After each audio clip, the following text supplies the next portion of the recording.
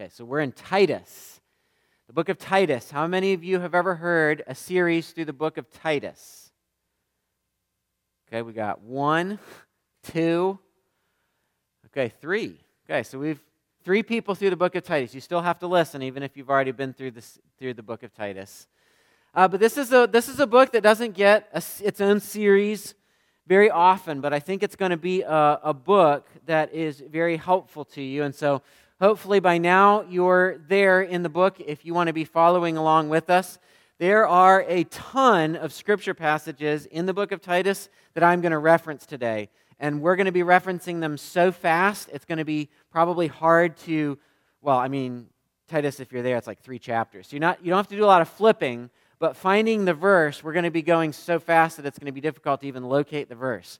So we're going to have most of those verses on the screen behind me so that you can kind of see them as they pop up. And then you can go back through in your Bible or in your notebooks and kind of underline things as you want to later. But we're going to cover a lot of things in the book of Titus as we introduce the book today. I want to start, though, with a quote by a man by the name of Brennan Manning, who wrote a book called The Ragamuffin Gospel and several other books.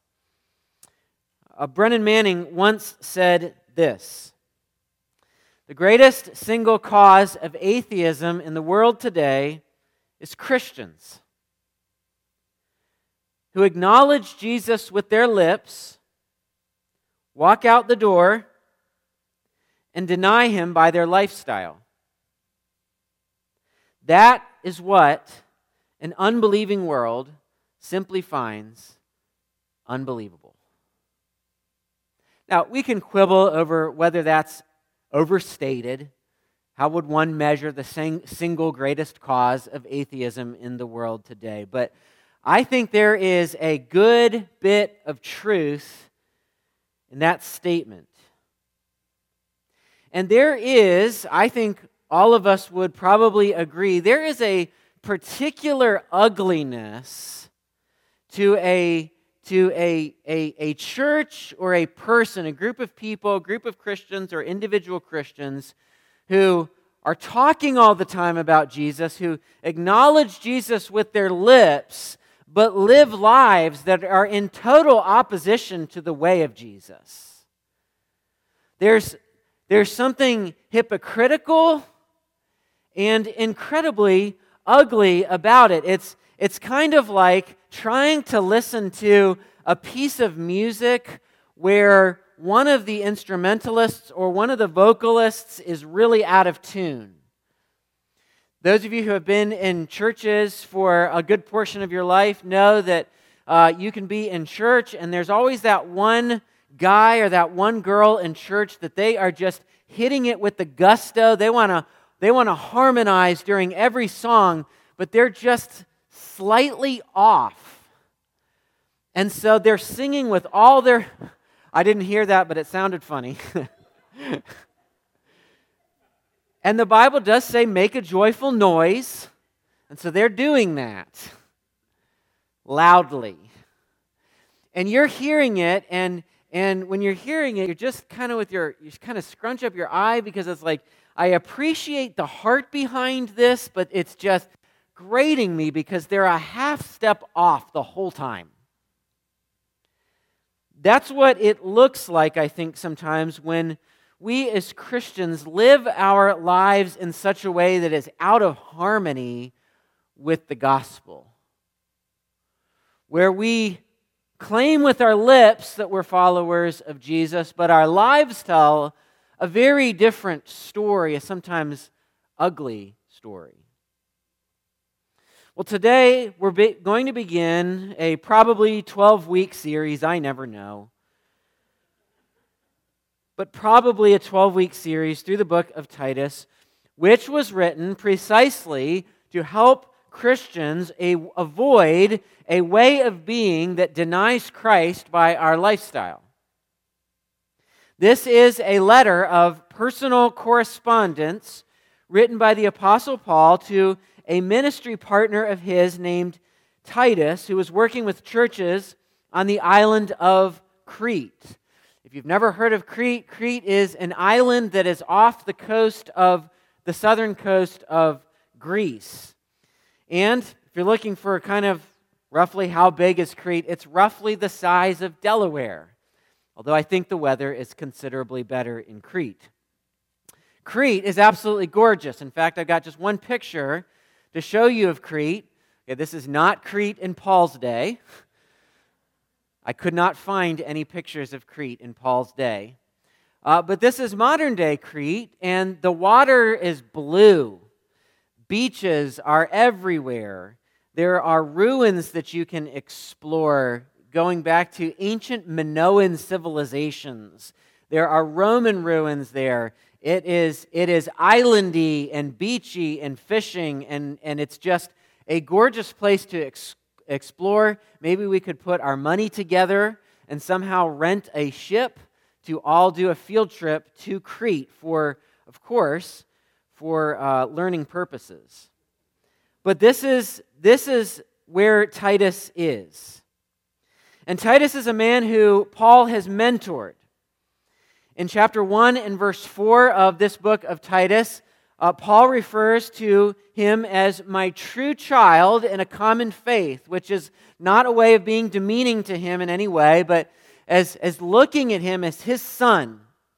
So this is a letter of personal correspondence to someone that Paul regards to be his true son in the faith. But Titus is more than just somebody that he's mentored. Titus has become, as I said, a ministry partner, a ministry friend. Titus is mentioned 8 times in Paul's second letter to the Corinthians. And in that letter, Paul describes him this way in chapter 8 and verse 23. He says, "As for Titus, he is my partner and fellow worker for your benefit." So Paul has this close father-son relationship with Titus in ministry.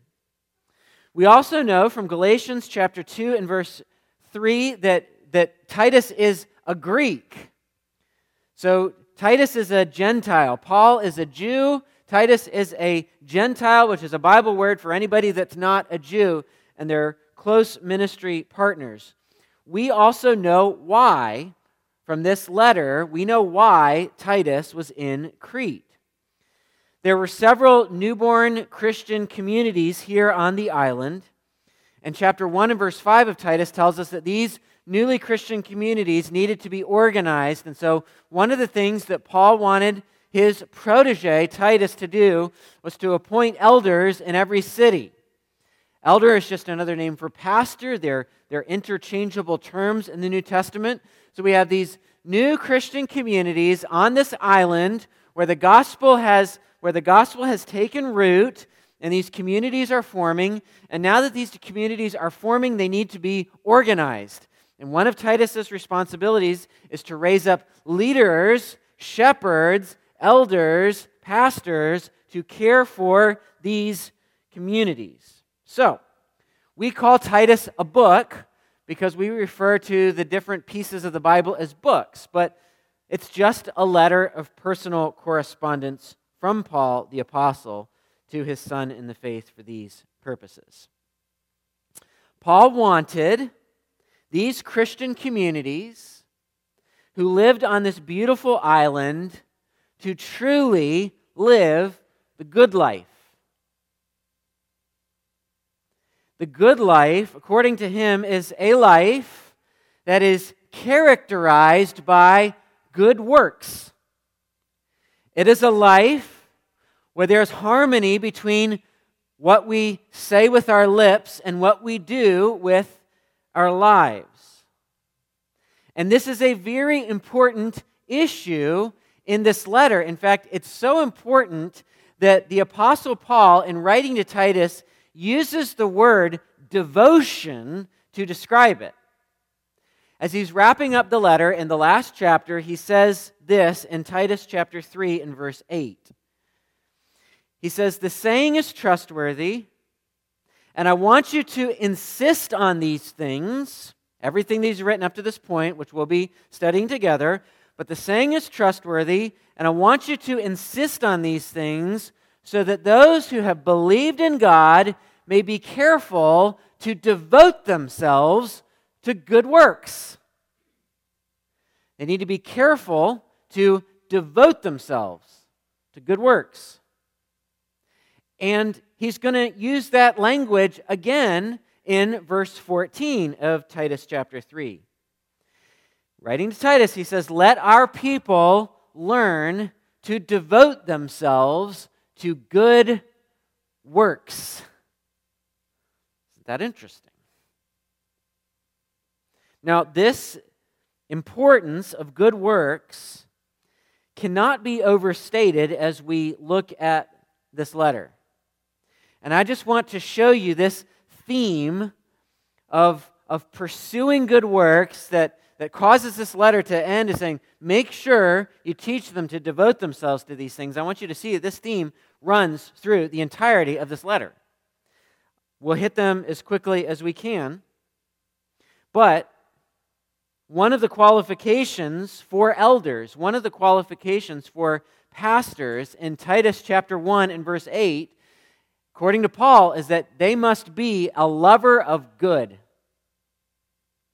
When we think about the qualifications for pastors, if you're to go on some sort of job board where you're seeing the job descriptions for pastors, it's frankly terrifying what we're asking them to do.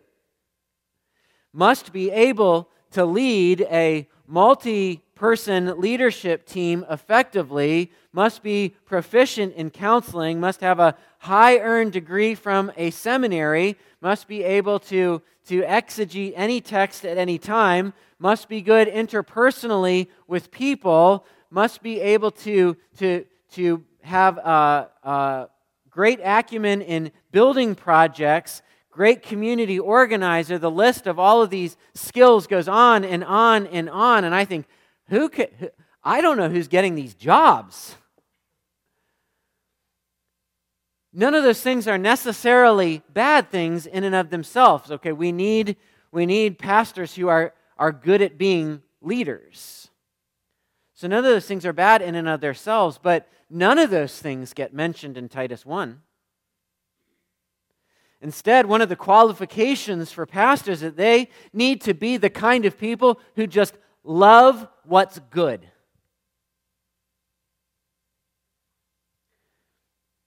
Older women, walking on thin ice here. Okay, the Bible says older women, and it doesn't define.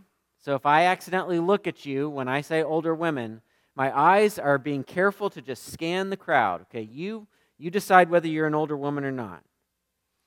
But the older women are encouraged in chapter 2 and verse 3 to teach what is good. Titus is encouraged in chapter 2 and verse 7 to be a model of good works.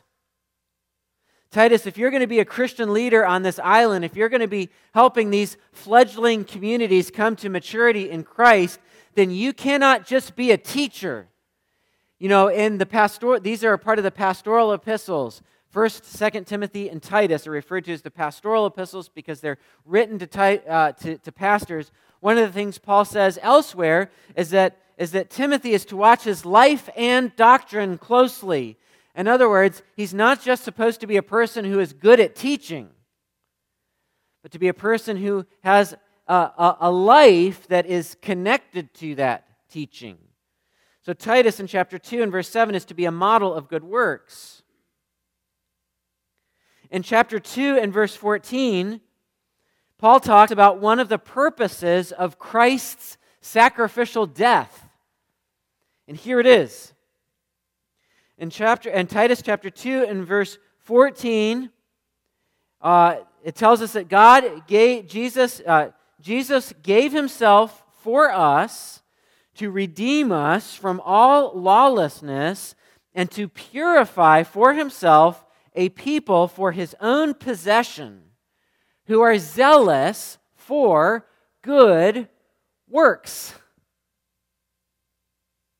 So one of the reasons Jesus came was to redeem us from all lawlessness and purify a people for himself, a people who are passionate about doing good.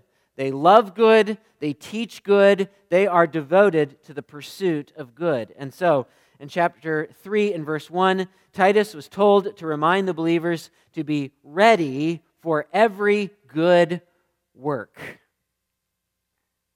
So I think I've probably made the case sufficiently enough now. Because then you tack on those last two passages that talk about being devoted to good works. And you can quickly see that that is a theme, it is a thread that is running through this letter from start to finish. As Christians, we are called to live the good life, a life devoted to good works. But I'm afraid that when we see the phrase devoted to good works, when we see how many times good works are mentioned throughout this letter, what we translate it to in our minds is make sure you keep all the rules. And that's what lots of people, Christians and non-Christians alike, think when they think about the Bible or when they think about Christianity. Christianity is about going to church every day and making sure that you write down the new rules of the never-ending rules that we're supposed to keep. But this is where genuine Christianity diverges from our expectations. And I say this because a lot of times I read the Bible this way, and maybe you do too. I read the Bible seeing what I expect to see. And I don't sometimes see what it actually says because I go in with an expectation of what I think it says. Have you ever had the experience of reading the Bible, a passage that you've been through 100 times, and one day you read it and you're like, oh, it doesn't at all mean what I thought. I had this thing all wrong.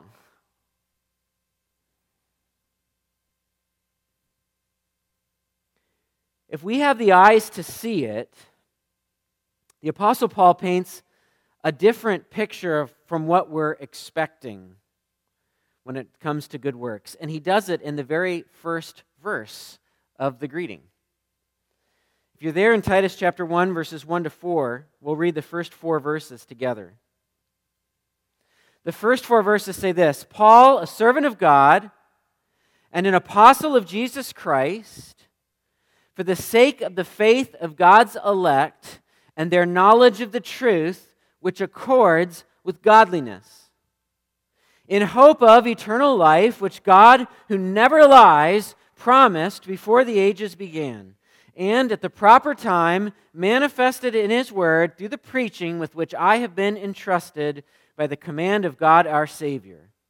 To Titus, my true child in a common faith, grace and peace from God the Father and Christ Jesus our Savior. Now, there's a lot of stuff in here.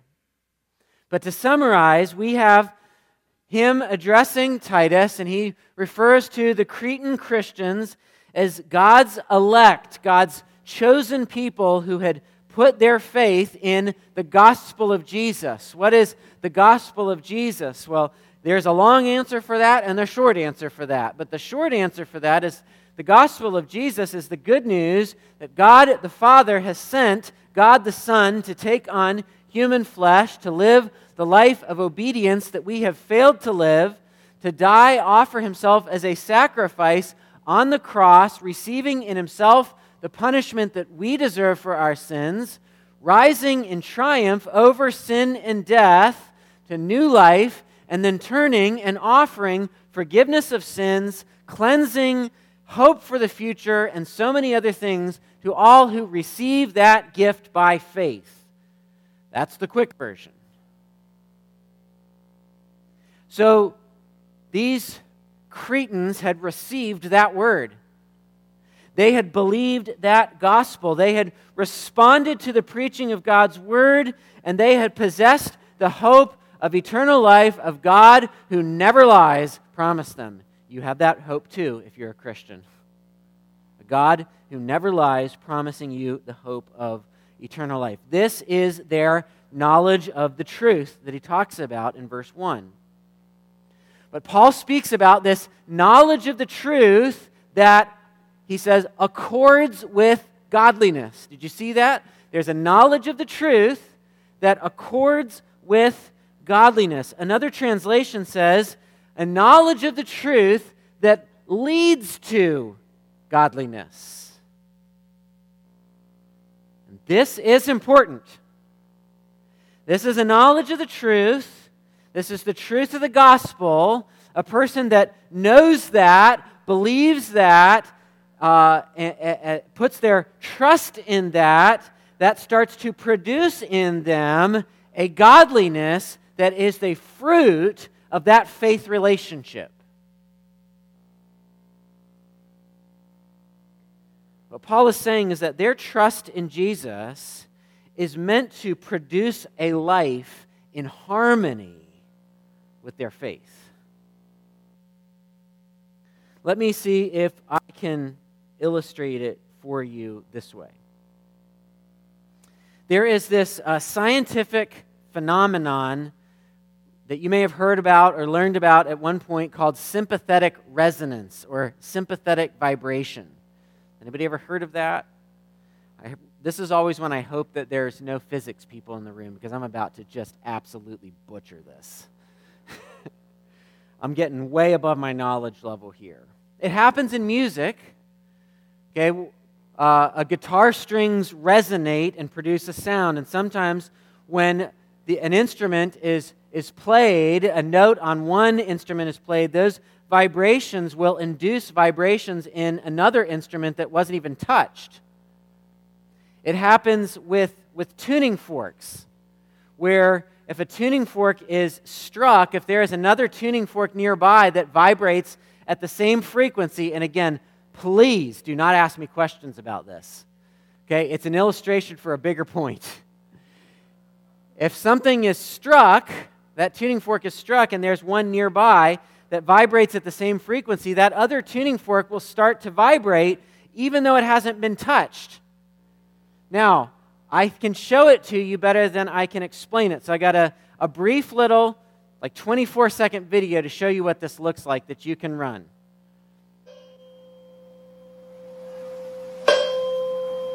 Except, it's working.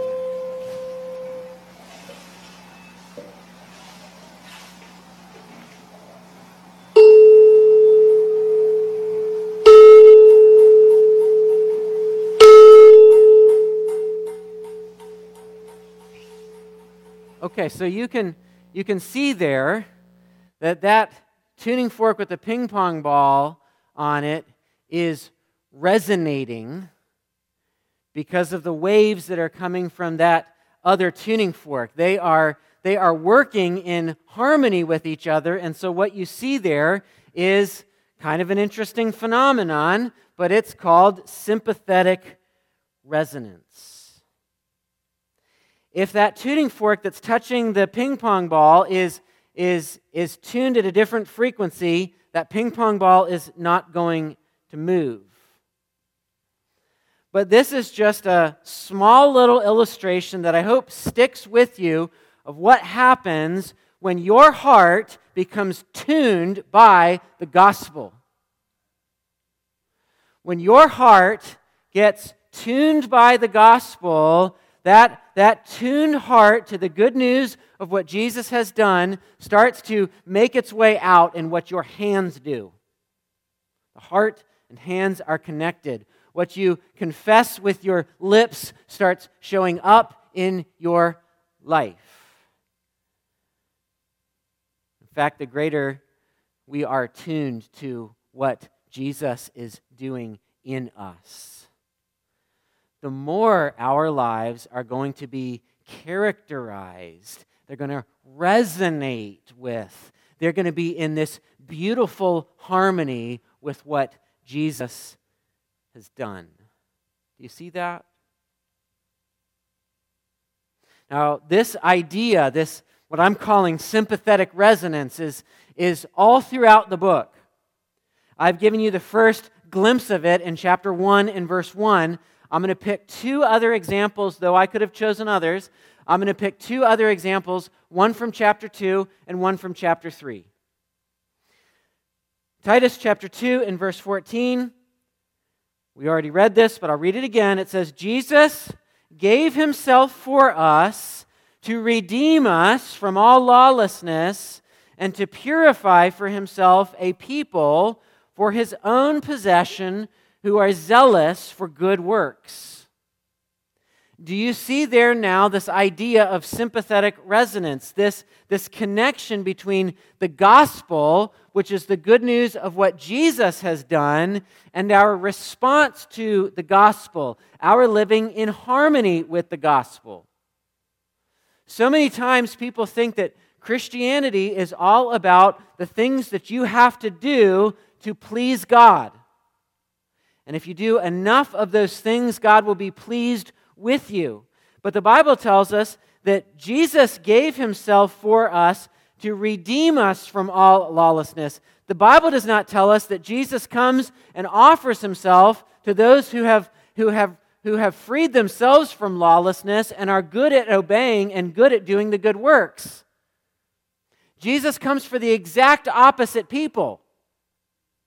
Jesus shows grace in the gospel to people who are not doing the good works. And this is something that is made clear in the book of Titus. I'm not going to have it on the screen behind me, but in Titus chapter 3 and verse 3 it says, this is the Apostle Paul having a conversation between him and Titus. He says, "For we ourselves were once foolish, disobedient, led astray, slaves to various passions and pleasures, passing our days in malice and envy, hated by others and hating one another." Those are the kinds of people that Jesus shows grace to. Those are the kinds of people that Jesus moves in and he starts doing this revolutionary work of grace in the human heart that cannot be done in any other way, that we cannot reform ourselves in any way on our own. And when Jesus begins this revolutionary work of grace in our hearts, it starts coming out because our very lives resonate with Jesus' goodness. Let me give you a third example from the third chapter, Titus chapter 3 and verse 8. It says, "The saying is trustworthy, and I want you to insist on these things, so that those who have believed in God may be careful to devote themselves to good works. These things are excellent and profitable for people."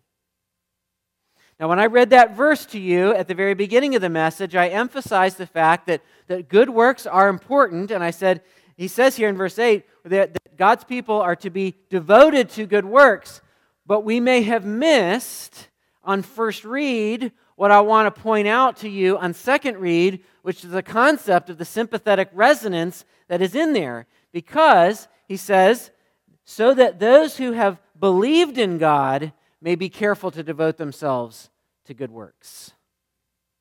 Okay, what this is telling us here is the pursuit of good works is not necessarily automatic. It's not, here's where the illustration with the tuning fork breaks down. In the illustration that I showed you, that tuning fork is totally passive. It just sits there.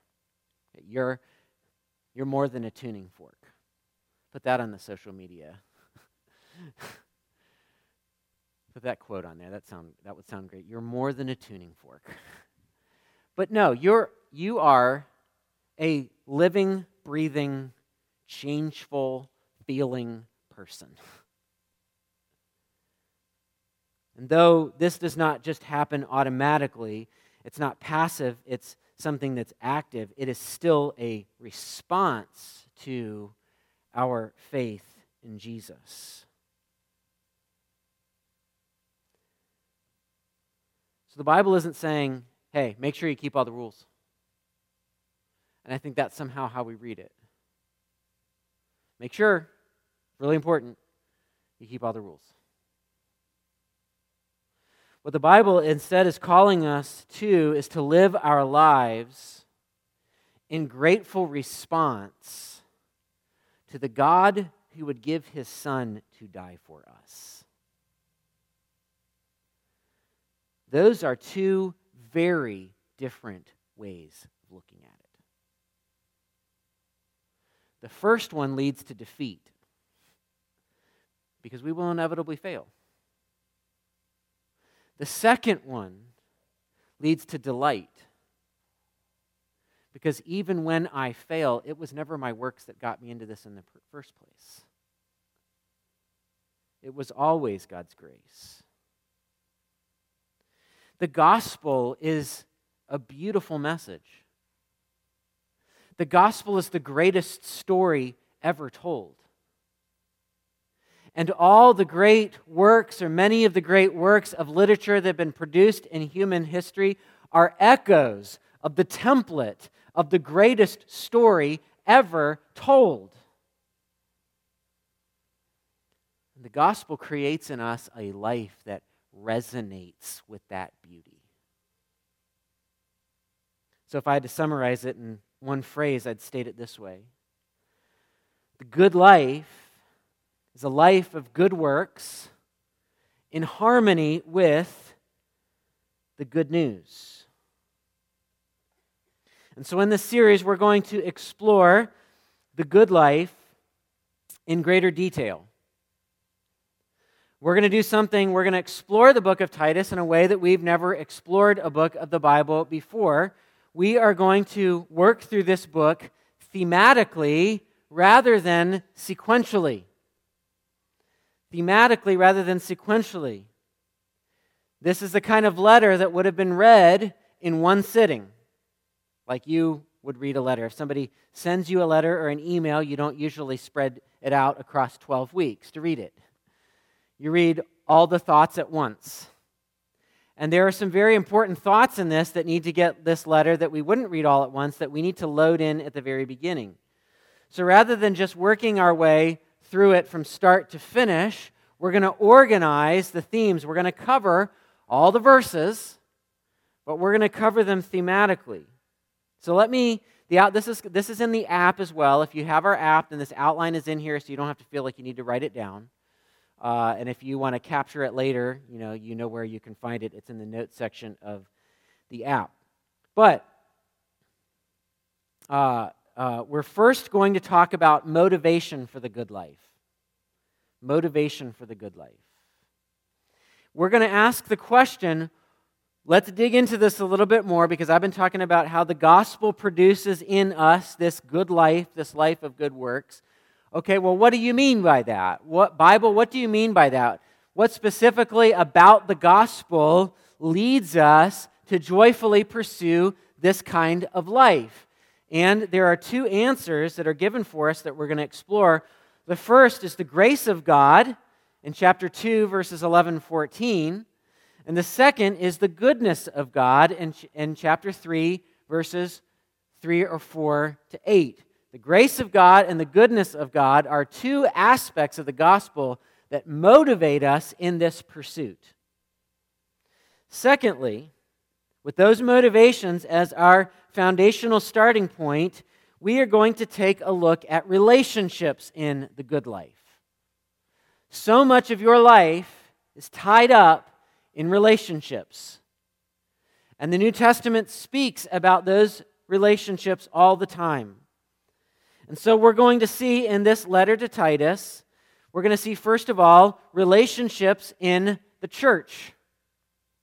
And we're going to explore the relationship between pastors and the congregation, the relationship between older and younger men, and the relationship between older and younger women. We're also going to look at relationships in the workplace. And I'm almost afraid it's almost funny to me that I'm titling it that, Relationships in the Workplace, because we're talking about relationships between, what the text talks about is that between indentured servants, bondservants, slaves, and their masters. We're going to talk about relationships in the workplace, and then we're going to talk about relationships in the community and what it looks like when Christians have a godly presence in the community. Then we're going to look at two enemies of the good life. The first enemy of the good life is false teachers in verses 10 to 16, who would draw us away from the good news of the gospel.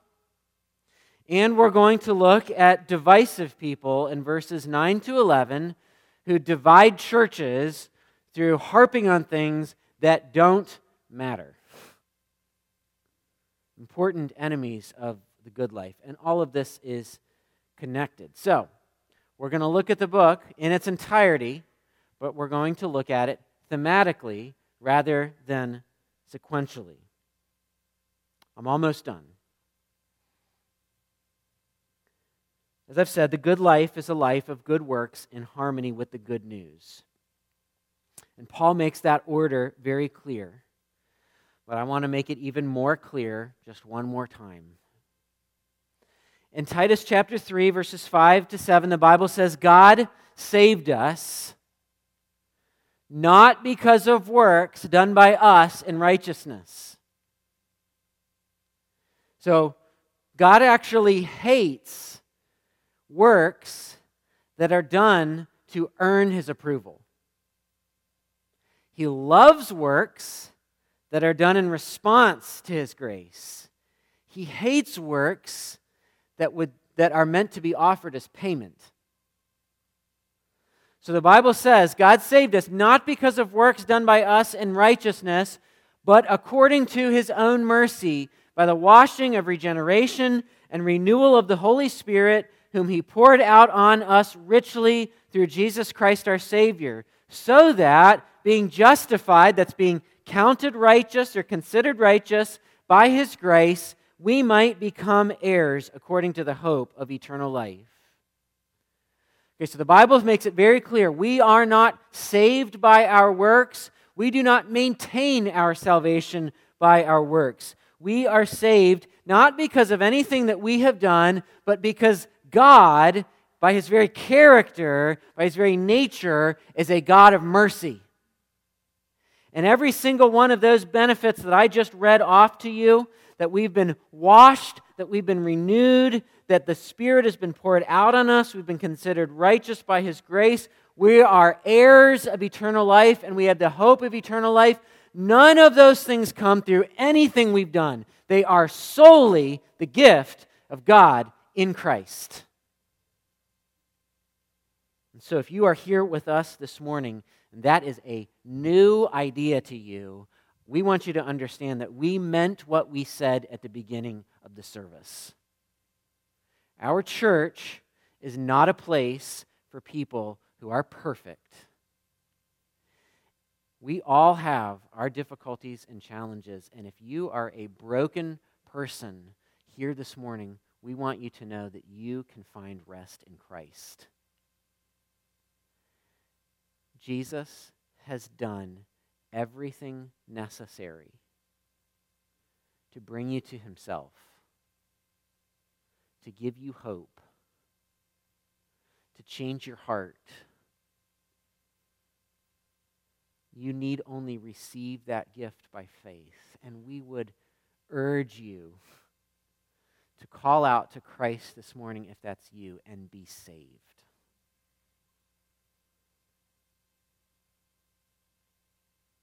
If you're a Christian, I'd invite you in this series to ask yourself this question. Is my life being lived in sympathetic resonance with the gospel? And if the answer to that question is no, the answer is not, I better figure out how I can start flicking that ping pong ball.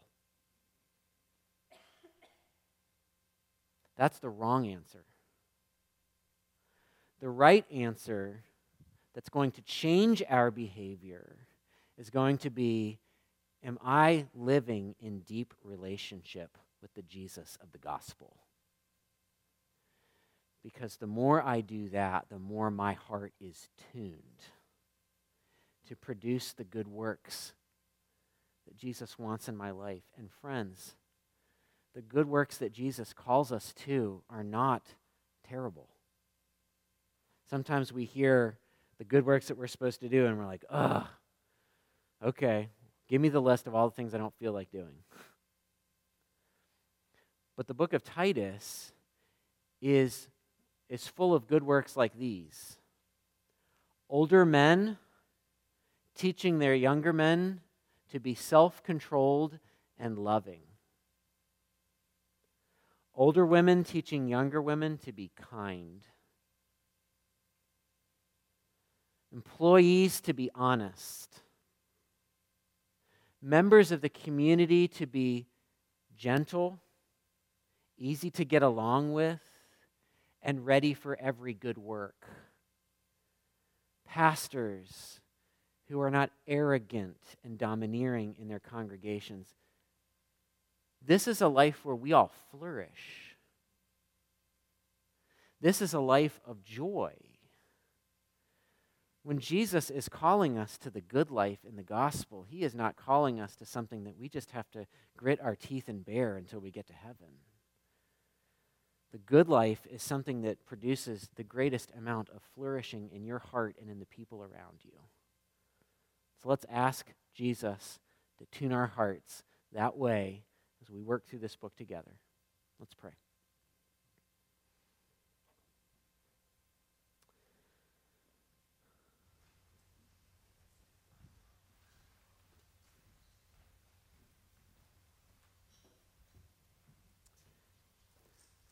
Lord, you are the fount of every blessing, as we sing, and only you can tune our hearts to sing your grace. And so, Lord, our prayer is that you would produce in us what we cannot produce in ourselves. That the more we know and love you, and the more we receive what you have done for us, that it would produce in us a resonance, a harmony, a life that says the glorious Jesus we talk about really is that way. Lord, if there is somebody here this morning who does not know Christ, somebody who has come here to be in our midst, who has had the idea that Christianity is about all the things that we must do, I pray that you would awaken them to the fact that Christianity is about what you have done. That they would put their faith and their trust in Christ today. We ask it in Jesus' name. Amen.